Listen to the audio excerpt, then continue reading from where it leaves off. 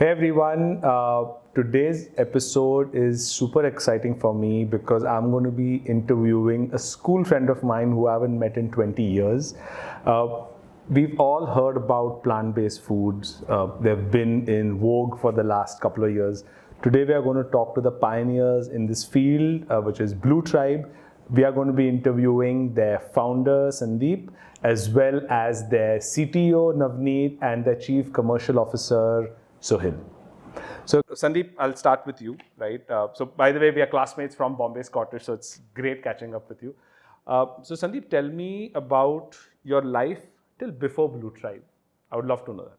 So, life before, and I run a large pharma company. It's a family business called Alchem Labs.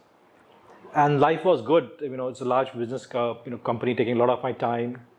But I used to keep investing in a lot of startups and this space, but really attracted me.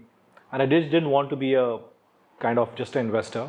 So therefore I got into this. So before this, it was Alchem Labs and investing, not kind of doing some startup things. Yeah. So, Sohil, tell me about what did you do before Blue Tribe? I was purely into FMCG for the last 8 years before Blue Tribe happened. So I was with Colgate, then with Mondelez for a couple of years, doing a variety of roles in sales and marketing. And that's when I actually met Sandeep. And Sandeep had this vision of, putting India on the plant-based meat map of the world. And that kind of, inspired me. And I was also into sustainability, a lot into animals. And this kind of fell into that space for me. Fantastic. Navneet, how about you? What did you do before Blue Tribe? I was initially part of Nestle R&D team, more into the scientific part where they used to explore something which will come into the future. So that was my role, and it was very interesting. Way before it came in India, Nestle started exploring those things in outside countries. So those were the trends in which I was more interested into it. Fantastic. So how did you all meet, Sandeep? Yeah, so I was looking out for people who, I could run this business with, because I still have a large company which takes most of my time.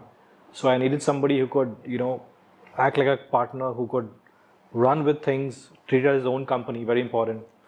You're as good as your people, I'm Ashwin, we know that.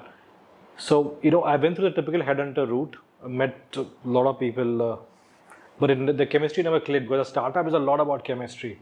In a large company, one wrong person makes no difference, but in a startup, you'll fold. Absolutely. So I think what I liked so we met through a headhunter, to answer you, but what clicked was that he seemed very mission aligned. And it's very important for me, a good human. I think you want to work with people who you get along with and you respect. So that is fantastic. Sohil, what do you see as the vision for Blue Tribe in the next 5 years? The long-term vision, I think, and Sandeep and Navneet are probably better at this, but the long-term vision is to replace animals from the food chain entirely. I think, but there is a long way to go for that. So we've got to take it step by step. I think what we've started off with is a majority of what the animal supply chain is used for, which is meat. The idea is to have as many use cases as possible for the Indian population, for the Indian taste palette, to be able to replace animal meat with plant-based or more sustainable sources of meat, and not give up on the experience, but live without the impact. So I like the piece where you said, don't give up on the experience, because as soon as you move away from the taste buds, it may be more sustainable. If it doesn't taste good, nobody is going to do it, no matter if it's cheaper, same price, because taste is king, right? So when you started off, Navneet, what were some of the challenges you faced with, let's say, developing the product, or any other challenges that you faced earlier?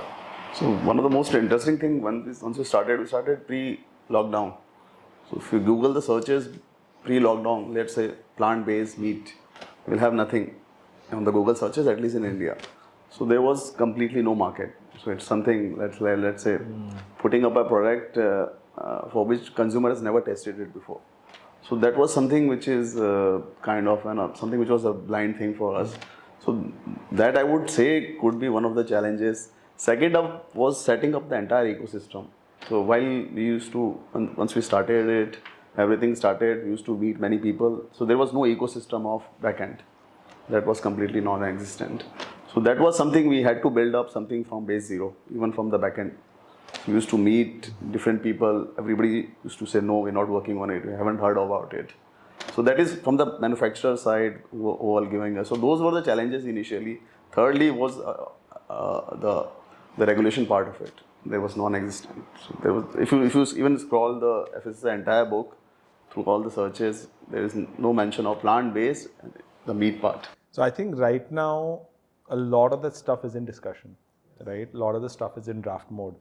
And you'll see a lot of those regulations coming out, I think, in the next 3 months. You'll see a lot of regulations coming out, and I'm hoping and I'm assuming that they will be helping you all and not hampering. That will be great. That will be that will be great, because one change in regulation can actually hamper a market Big time. in a very, very, very large way. I would say I was just driving down and while coming over here. So in FSSI we have a lot of regulation, right? Nutrition label. So we add up the kind of a carbon footprint in the packaging itself. Let's say I buy a piece of chips. So how much carbon print it has? So that will bring definitely a bigger change in. This is something which is linked to environment, which is a bigger picture, but I would still need those things to come into the product pack as a part of regulation, which is still something. So I think before it comes on food, this should probably come on a lot of the other commodities as well, which is much easier to do. For example, the other day I was booking a ticket within US from one city to another.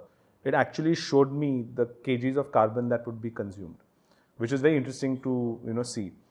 Something that I'm also personally working on as a project right now. So did you travel after seeing the footprint? Unfortunately, I had to, right? Okay. However, the second flight, I turned that into a Zoom call. It was a half an hour meeting. Going from Phoenix to LA for a half an hour meeting didn't make sense. But that what actually triggered me pushing, the customer said, oh, why don't you come and see me tomorrow? I said, I'll fly down. But when I saw this, I actually messaged him back, not referring to the carbon footprint, saying, hey, can we turn it to a Zoom call? Will it be okay? And what we saw was customers are okay with that. Like a lot of people think that, oh, business has to be in person. While that may be true for the first meeting, I don't think second, third, fourth, fifth, sixth meeting need to be in person, can easily be done on Zoom, becoming more sustainable. But I think a large challenge that I'm seeing today is people are not aware of what their carbon footprint is. So if I ask anyone, hey, would you like to reduce your carbon footprint? Yes. Would you want to be a net zero person? Yes. Do you know how to do it? No. Do you know what your carbon footprint today is? No. So something I'm working on right now is actually to solve that problem by letting people and companies know what is your carbon footprint. If you want to reduce something, you have to start by measuring it, right? So like my vision was to make water, food and air in India safer. The first step towards it is by measuring how bad or how good is the case. Hence, we are in testing where we see, hey, how bad is your water quality, how bad is your food quality, how bad is air quality. In some cases, not bad at all. It's doing great, fantastic. You don't need to really focus on this. But places where it's not doing great, you can actually then focus on improving it once you know where you stand, right? So, Sandeep, tell me a little bit about how did you all come up with the name Blue Tribe? It sounds very interesting. I would love to know. Yes, that's fantastic. And the credit goes to the person on my right, Sohail also. So as soon as we joined, we were trying to crack our heads on finding a name. All the names are taken, Ashwin, how it is, the trademark, you never get the trademark. And we had a lot of very interesting talks. One of the names we shortlisted was a planetarian. Sohail was very, fiercely, wanting that name. But there's a company in US which had it, so we said maybe it's not great. The credit goes to Sohail a lot for this because he took the word tribe, I think if I remember correctly, and then we said, let's find a word to suffix or a prefix like one tribe, tribe one, something like that. We zeroed on blue because blue stands for the planet, those kind of things. So I think that's how we came. I think it's a great name, and it's a fantastic name. And I love the fact that there is tribe in it because I think it also shows the ecosystem, it shows the kind of people who will associate with it. Correct. Right. So I love. And we also believe that no matter where we come from, whether we are Indians or Americans, Africans, whatever, we all belong to this one tribe, the tribe of Earth. And not only it goes beyond that, whether you're a vegetarian, non-vegetarian, vegan, these are all just labels. Ultimately, everybody wants sustainability, if you think deeply about it. So, when you all started, how did you go about hiring your first teammates? Any of y'all can take that question. Sure. So as I, building on the, which I answered earlier, I think it's very important that we get the people, the right people. In a startup, that's critical. Otherwise, you'll shut shop in months, if not weeks. So having that personal chemistry was very important. And I think it's the search for a person, who you think will fit in, and somebody who can be very authentic with you, because we all know that deeply, we are very comfortable when you have yes men around men. you. So we want to have people who can voice their opinion and take initiatives. And we were lucky to have the first lot of people who were like this. So Sohail is like that, Navneet is like that, and it was just fantastic. I would also say we got lucky, because I'm sure I don't have a process written where I can give it to someone, but yeah, you need to be a internal truth seeker, I would say. And I like that phrase. yeah, I just generally think about it a lot, and you get it. So, is there any specific trait that you look for, or is there something different you all do in your interview process when you all are finding? What do you call? Do you all have a name for your teammates? Like, for example, at Equinox, we say Equinoxians, right? So, do you all have anything that way? I think we call tribals. What do we call tribals? Drivers. So, what is the one characteristic you look for, or something unique that you do in your interview process to find your tribals? See, I think one is taking initiative, initiator, because in a startup, you have to do things on your own. You have to wear multiple hats. You can't wait for someone to tell you what to do. Things will just not function. So I think that quality is very important. When I see that missing, then I get really worried, because you can't say when it will happen, then I'll do it. I mean, you got to just make things happen. Have you all faced any challenges with consumers about your product, saying anything about taste, anything about texture, anything about why are you trying to replace meat? Have you all faced any challenges, any incidences with customers, funny or serious? I mean, and the last question that you said, why are you trying to replace meat, is a constant question that we get asked. And people don't understand why plant-based meat as a concept is in existence, right? So you've got to explain it that, hey, you know what?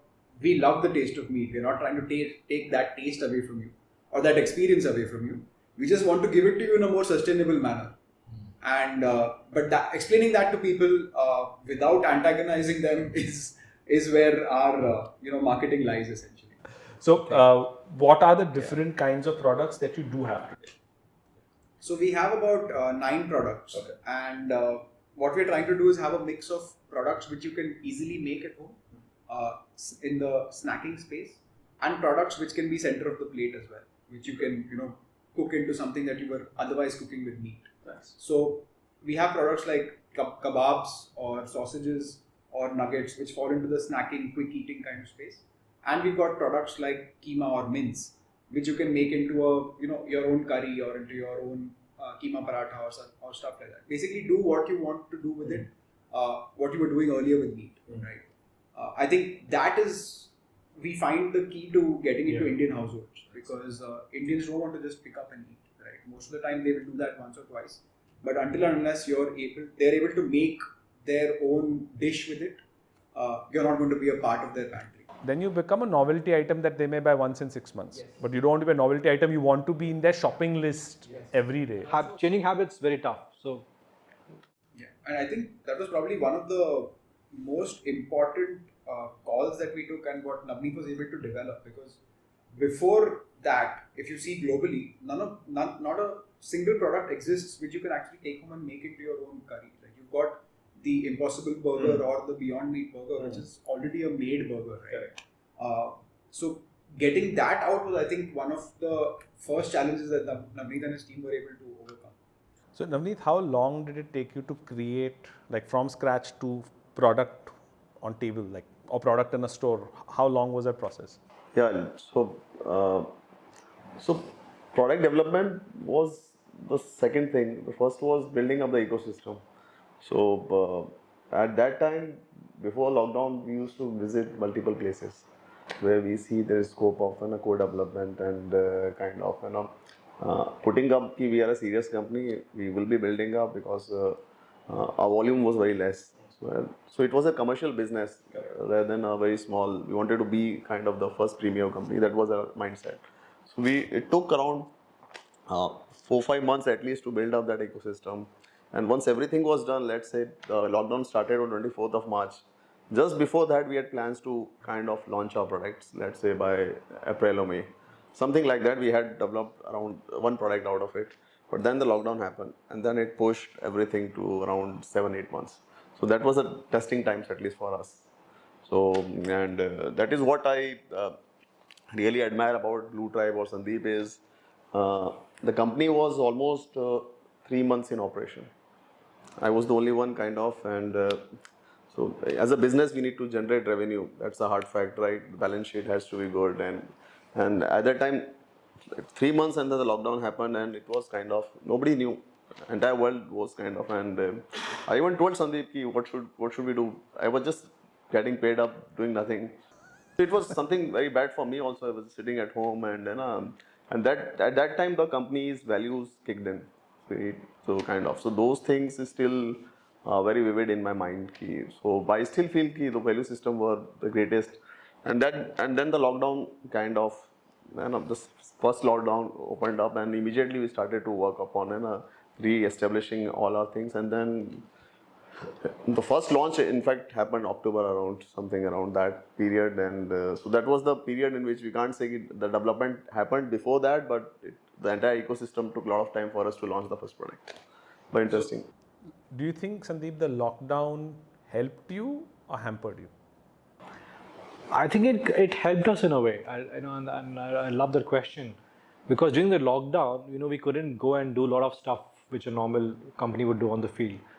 So Sohail wanted a D2C, but lockdown kind of forced us also to launch a business through direct to consumer, because no store was entertaining us and things like that was very difficult to. So I think that helped us because we could build a brand in a better way to start off with, because we were constrained, and sometimes being constrained makes you focused, and that's what it did with us. So it helped us honestly, because a lot of other brands took their own time to do things, but we never stopped. I think credit to Navneet and Sohail and everyone in my team.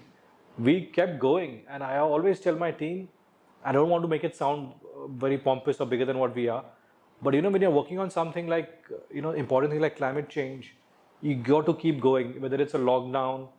And I'll remind of my friend, he's a big animal activist in US.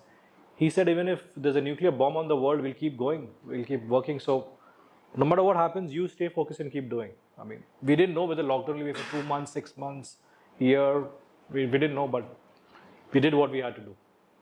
So what I saw is during the lockdown, so many new organizations were formed, right? And many of them were food-based, which is interesting to see. A lot of home-based companies started, people supplying meals, making unique products. So many manufacturing companies started, and the way we found out about them is most of our companies are actually food manufacturers and restaurants and home delivery businesses. They're our clients. That number almost tripled during the pandemic.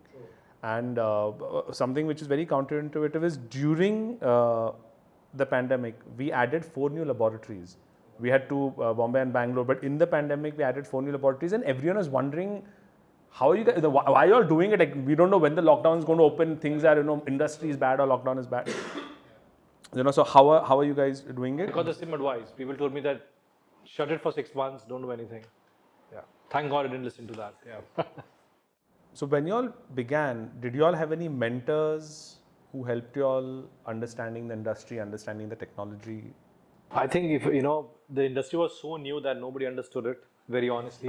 We are still understanding. So we didn't have any typical mentors, honestly, but we were very inspired, and I'm saying it very blatantly. We were very inspired by some companies in the West.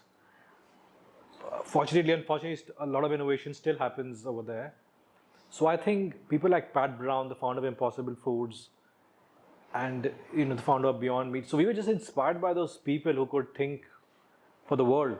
Like Pat Brown was an academician.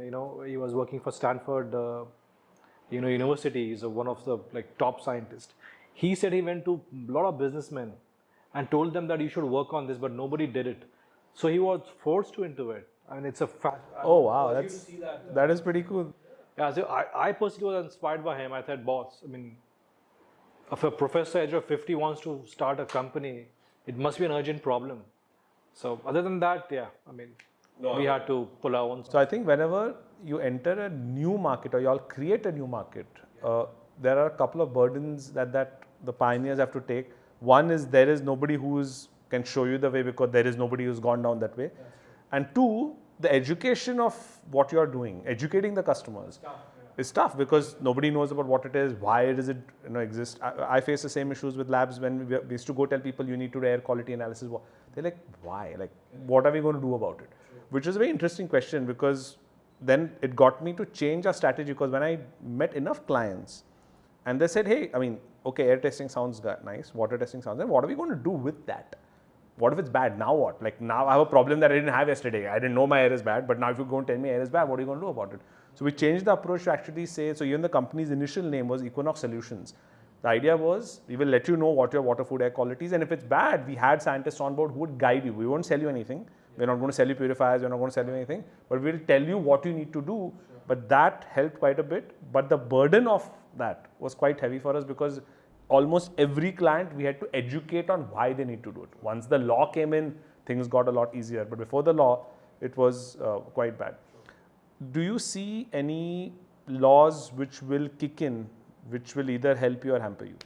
I think one of the things that Navneet was referring to earlier, which is having carbon footprints of various food items on the packaging, is something that will really help put at least carbon footprint into people's minds as to understanding what they're consuming. There doesn't have to be a penalty associated with it at the start, right? But at least getting people to understand, getting people to figure out what their carbon footprint is in terms of what they're eating is going to be really important over there. I think there are already a lot of laws in place to help people. Sorry, can I take that again? Yeah, of course. There are already a lot of laws that are coming in to help people understand what climate change, to help people get to climate change alleviating measures. Getting food also into that is going to be important. So I think, if I'm not mistaken, from what I read earlier, the animal husbandry industry is one of the highest polluting industries when it comes to greenhouse gas emissions. I don't think enough people understand that. That is true. Yeah. So that education, if it's made available and people start understanding that, hey, if I eat a kg of chicken or pork or beef or whatever, what is the carbon footprint associated with that versus alternatives? And because now it's not that there is no carbon footprint associated with plant-based food.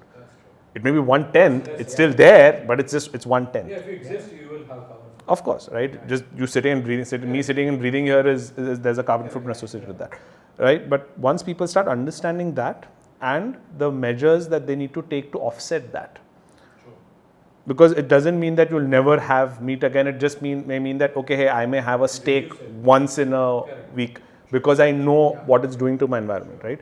I think the government has done a brilliant job with plastic. Yes, exactly. Something very similar, maybe not to that harsher level, but something similar coming up will be, I think, very, very helpful. It may or may not happen through FSSAI. It may actually happen through CPCB, Central Pollution Control Board, or one of the other government bodies, who is monitoring this and making it happen. Yeah. One thing I've realized, and I've shared this story multiple times, is the Dhirubhai Ambani story, right? Where Dhirubhai Ambani on his deathbed told his children that do not ever break a law, but keep in mind laws can be changed. That's something I've utilized very well with, let's say, food safety. I'm now doing it with environment. I'm getting associated with CPCB and a few other bodies, right? Because laws are written by humans. Laws can be changed. You just need to know how to do it, right? Now, you may do it for evil, where you are getting pipelines put in and doing whatever. I'm not going to go into that. But you can also use that same philosophy for good, right? If you want something good in the world, you can actually make it happen. It requires tremendous amount of patience, which many people don't have, and which is why they try it once, twice, and they're like, oh, it doesn't work. We've been doing this for the last 10, 15 years with FSSAI, whatever changes that we foresaw that, hey, it's good to have. For example, having a trained staff member in food if you have a restaurant, having somebody who's been formally trained, because unfortunately 99.99% of people who work in the restaurant industry, actual people making of food, are not highly educated. At least having one member in 25 people who's formally trained. What is the cost impact? 1,000 rupees one time. So it's not really expensive, but it has one of the maximum impacts on food safety. Something very similar on this. So the burden of education is unfortunately going to lie on you guys. I think more than how they can help us, Ashwin, I think they should not get in the way. So they might not be able to spur us, but they can certainly slow us down. So when companies were launched in US, a lot of animal industry got after them saying that you can't use the word meat. And that would be very detrimental, because if you can't use it, things like that, then you're slowing us down. Correct. So I think one of the simplest things to do is, I'm not aware if it's there or not, there should be an association for people who are working on plant-based. They are there, but yeah. If it's not there, make one. Like having that ecosystem, and two, once that ecosystem who's working on similar goals, and by the way, sometimes they may be your direct competitors also. But if you're making a change, you're actually going to help everybody in the ecosystem. But if the competitor mindset is there, like I will only do it, but if you're going to get benefited, he's also going to get benefited, right? The idea is, but having that association and having a representation with the government is very critical. Most people think it's impossible to do. I was very surprised, pleasantly surprised, that FSSAI is very open to this, having industry representation, because end of the day, when they're making a law, it is for the people, but they understand that, hey, there is another side of the equation. So there's governance, you have people, but there's also the industry. So whenever a new law is being created, they actually consult all three. Yeah, there's a draft, but if nobody comments on it, or nobody's going and representing, and these are the changes, this is how it's going to negatively impact the industry, then whatever the default route will be taken, right? So if you're not already doing it, find out a way of getting there. If you need help, let me, I'll be happy to kind of help you all form that. And because if you don't have a representation, then you are going to be the choice of the default choices which are made. That's true. No, there is one.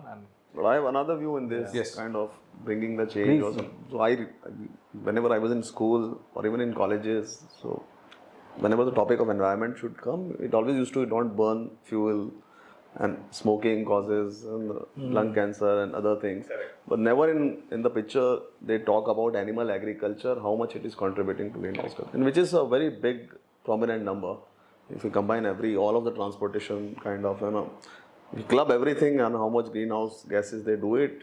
And on the one side we have all the animal agriculture, which is bringing in all the greenhouse gases. It is still bigger than this number, and it's neither reflected on the textbooks, neither on that. Nobody is aware as such. Yeah. So another change will come in kind of once we bring those things at the school level and college level. Nobody talks about it, and that's how the second generation will bring in the entire change. They will decide what need to do. It's kind of, this is something. Great point. That's a fantastic point. So currently, there is a large drive on food fortification that's happening, right? Because on one side you have obesity as a problem, on the other side there's malnourishment. So to tackle the malnourishment problem, FSSAI is doing a lot of work for fortification. They're promoting fortification, the new F logo and things that way, so that people understand that this food is fortified, and they're making it easier for people to fortify food, making it very inexpensive to fortify food. But the big challenge came in that people don't know what that means. So one of the projects we're working on right now with the ex-CEO of FSSAI, he has his own foundation and we are supporting that foundation, where we are creating a curriculum for schools. It's a very simple thing, maybe it could be like a simple chapter, but 5th onwards being taught about what is fortification, the need of fortification. In the same way, the kids today who are in 5th, 6th, 7th, 8th, 9th, 10th are your tomorrow's consumers. Absolutely. They are your tomorrow's citizens. They need to be taught about plant-based meat, plant-based alternatives, because they shouldn't find out about it when they're 12 on their 12th grade or after in a shop. Sure. I think that is something that they need to understand. So if you want to drive that change, you can literally look at having this put into curriculums. Sure. I know it's a long hour game. If you start today, it may take 3 to 5 years. But if you actually start today, within 3 to 5 years, this could be in textbooks. Wow. And it's a long strategy, but we've done something very similar where importance of safety, is now today in textbooks, right? Basic food safety, hygiene safety, like things like cooked food can be kept outside for 4 hours. It's such a simple thing, but kids were never taught this. But today it's in textbooks that basics of food safety has been taught to second, third graders today, right? So if you want to bring that change, you can definitely look at the education right from the younger age. Last week I was having a conversation with somebody and I was actually discussing about plant-based foods. And so they had a point where they said that, hey, you know what, if you say that an animal husbandry has to stop, how many people will lose their jobs? Right. That was the argument they had. I had a very simple argument. I said, hey, you know what, when the internet came, how many people lost their jobs? True. What happened is that you didn't lose jobs, new jobs were created. True. You had to change your skill set. Absolutely. The number of jobs actually became a lot more than the jobs that were lost. It's just that your skill set was no longer in demand. It's like saying, what if you stop refining then, but you got to save the world and the jobs will come. I mean, right. 3 weeks ago, I was in an interview show where we were talking about AI in customer support. So one of the companies I have is in customer support. So somebody was saying that, hey, with AI and bots and all coming in, and we are working on that side as well. They said, hey, aren't you killing your own supply? Like, your own demand, right? By doing this, or one bot can replace 20 people. Like, aren't you killing your own market? I said, no, because there is people who have to program the bot. Bot is not something I give and it will just figure everything out, right? So every new thing that is being launched is actually going to create new jobs. It's just the skill sets will have to. Yeah, ball has to progress, man. I mean, right. Sandeep, as you are growing this organization, what is the single largest challenge today that you face?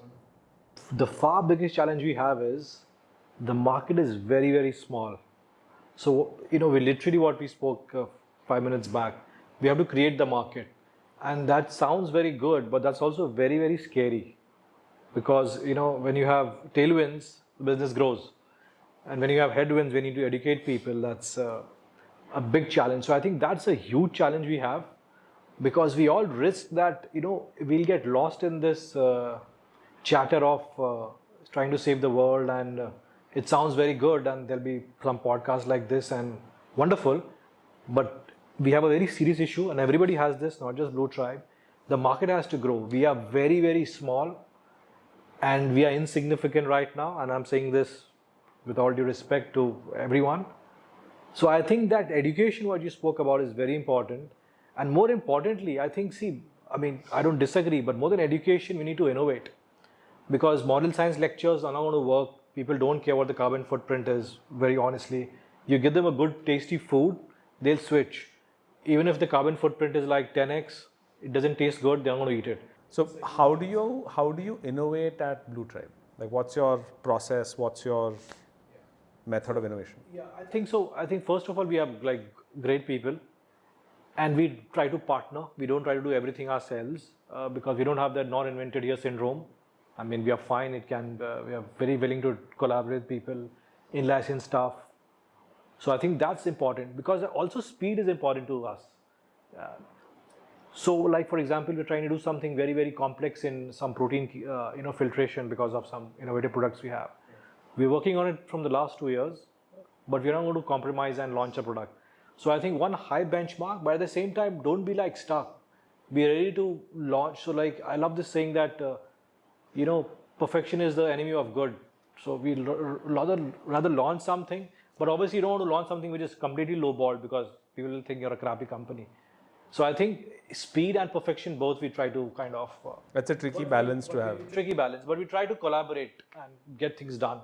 I like because when you're doing new things, you will not know every single thing you need to know. So finding partners who are able to help you in certain spaces, but having the sense of what you don't know is critical because most founders are like, oh, this is my idea, I know everything in this.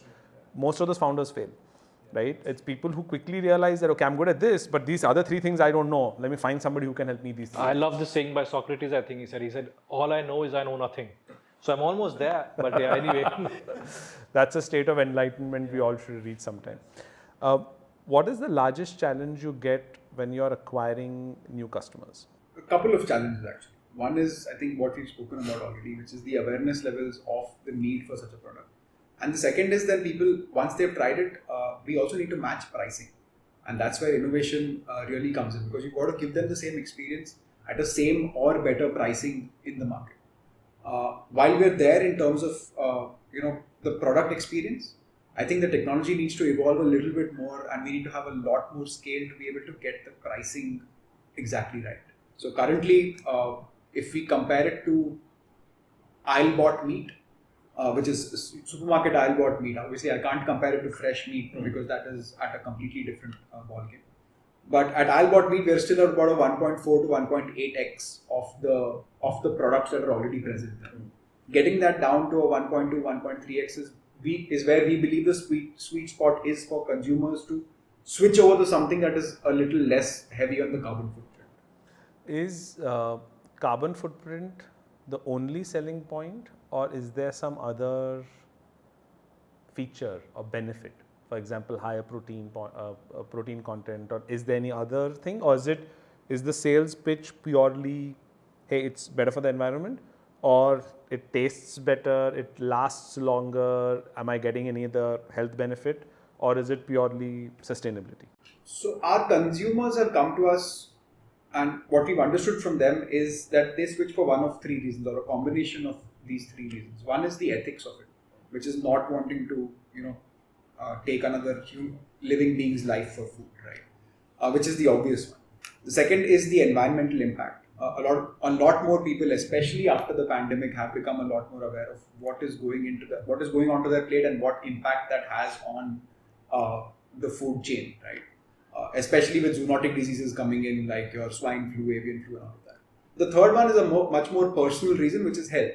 A lot of people who eat meat are realizing that it's got some inflammatory properties. It has a lot of high cholesterol, which they want to cut down on, right?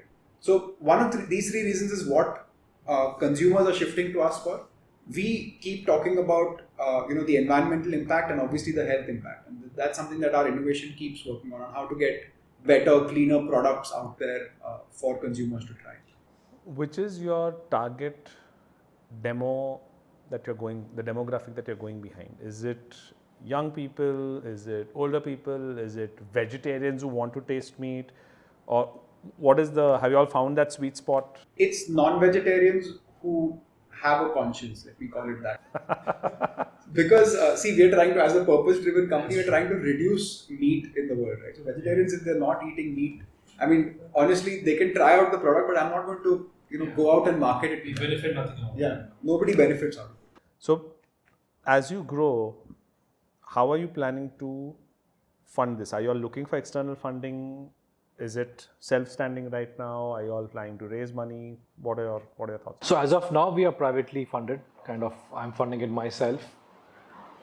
In the future, we don't know, but we might be open to raise money, but that's not the primary motive. Like a lot of founders say, my company should be valued at so much. I care a damn. I think the company should make money. I don't want to be a unicorn. Yes. I want to be a company which makes money. Profitable. Yeah, sustainable. And one of my friends said a great term, we don't rely on opium, other people's money. So I don't want to go for that, but if required, we can go. But I think those are not important things in life. First, I want to launch great products. And So a lot of founders take pride in the whole valuation game. Yes. I raised so much in round this thing. I have Series A, Series B. Very, very few people focus on bottom line, right? So what are your thoughts on that? Are people doing it only for the glamour of it, and how many companies have you seen that have started with Series A, Series B, Series C and are actually green? Most of the ones I've seen are still red, and it's been not 1-2 years. I'm talking about 5-7 years. Still red and deep red. It's not they became green and became red again. That's a very passionate subject you have touched. So I firmly believe that a business should make money, sir. Otherwise, why the hell are you doing it? We are not a CSR or a charity to promote, greenism or low carbon footprint. Because business has to be self-sustainable. So you're totally right. But there were a couple of reasons for that, Ashwin. I think this low interest rate globally flooded. Raising money was very easy, and people went berserk, and a lot of VCs and private equity had this FOMO. But we all have seen last 1 year valuations have crashed globally. Now people talk about will you make money. So I think because fundamentals will always come back, sir. it will always come back. You can have some detours, but so I think the world will eventually get there.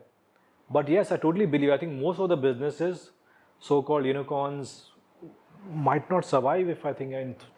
So we land up working with a lot of unicorns. And so I have access to a lot of their internal stuff. I know unicorns, I'm not going to name any of them, which were literally 3 weeks away. And I'm talking about billion dollar companies, which were literally 3 weeks away from shutting down. If the next round didn't come, 2, 3, 4, 5,000 people, everything just closes, everyone goes home, right? And so risky to be playing that game. Today, the small companies who are making money, it could be 2, 3, 5, 10 crores, who are green, I think have a lot more value, the value creation and sustainability rather than it's a $1 billion company but burning $300 million. And in the next 5 years, they're not even going to look green. I think those models itself are very flawed and as you said, access to easy money. And I think somewhere it's also founders wanting to do that. I completely agree. Right. I think it's a vanity issue where you think, you raise so much money, you can hit some newspaper headlines and but I think that's dangerous because, if you have so much money, you'll ultimately blow it out. Either you'll give some huge discounts. We have seen what's happened in e-commerce. I mean, again, I would not like to take names, but sustainability is a big question. And I think many first-time founders who haven't raised money before don't realize that if you bring on a wrong partner, you're gone. Because they're just going to keep pressurizing you to cut corners because they will want you to go green, which is of course that you should, but not under the gun. And having strategic partners actually is quite helpful, right? So I'll give you an example of Equinox Labs. We partnered with Thyrocare. So Thyrocare is one of our investors. But the strategies, they're investors in Equinox Labs, right? And right? The point is Thyrocare is an investor, and so Thyrocare actually got bought out by Pharmeasy for $1 billion. So now our investor is a $4 billion company, which is quite interesting to see. Right? On the valuation front, of course. And they're IPOing also soon, very. No, they withdrew now, but they'll IPO next year. Right? So the point is having great partners. Like Thyrocare is a great partner. Dr. Velumani was a fantastic mentor. Right? So the reason we even raised, now many people may not be aware of this, then we didn't need the money. The money till today sits in an FD and it's invested. It's not being used for growth because we were always green. You didn't do offer a sale? No. The reason I even did the deal is because I wanted Dr. Velumani on board. So I asked him, he said the only way I'm going to come is if I have some interest. So I literally did it only to have him as a mentor, but it is complete 100%, 120%, right? Completely changed how we operate. So he doesn't look at Equinox Labs numbers and all. He looks at me. He's my personal mentor. When I need access to him, when I need his knowledge, it's one phone call away, one SMS away, one Zoom call away, one meeting away. And he's able to help us unlock things which otherwise have taken maybe 5 or 10 years to get to. We have access to that today, right? Like during the pandemic, we went 5x on our sales team. 5x on your? Sales team, okay. We grew our sales team 5 times. We grew our labs from 2 to 6 in the pandemic because he said, that's the right move to do. So I went and told him, I'm thinking of this. I had a bit of hesitation, right? Like I'm trying to spend this kind of money. What do you think? He's like, why? I was saying 2 labs. He said, make it 4. I was saying we'll double the sales team. He's like, why don't we 5x it? Like, wow, wonderful. Right? So, but having that push and having somebody else having that faith in you and guiding you, I think is tremendous. So I'm a big believer in power of mentorship, right? So I think my last question to all of you, there are a lot of new companies entering this space, right? Plant-based meat and sustainable meats and sustainable products. What is the one piece of advice? I would want each one of you to answer from your perspective. What is the one piece of advice you want to give? Yeah, this might sound like an over-smart statement, but my advice to them would be, don't give too much discount, don't put your money there. Put your money on R&D, because ultimately that's what's going to set you apart. Otherwise, it's a commodity business. We all can get into that game, but innovation is going to win you. So it's grow the pie instead of trying to see how much more of the pie I can get, because today the pie may be only this small. See how you can grow the pie. Go at the topics it's more of an experimenting with it, kind of, which will open different dimension of this market. So that is what I would suggest all this new startups or anybody big, just think on different direction as such. in a similar direction. So thank you so much, guys, for taking out the time. This was absolutely fantastic. I got to know so much about plant-based meat and what goes behind it, right? I mean, many people are not aware, like they see it as a product, but they don't know the challenges which are there, the opportunities which are there. And I think it's going to be one of the next biggest thing to happen. It's already, I mean, you're seeing the trend already there. But thank you so much for sharing openly. Thank and, you. Sharing this with our Wonderful, sir. audience. Yes. Thank you. Thank you. So guys, that was the team of Blue Tribe. I hope you've learned something new from them individually and as an organization. I think they're doing some fantastic work, and I am waiting and dying to try their new products today evening. Whatever you've learned today, I'm hoping you take at least one lesson and apply it in your life, and hope that will help you break some new ceilings. Thank you so much, and I'll see you guys in the next one.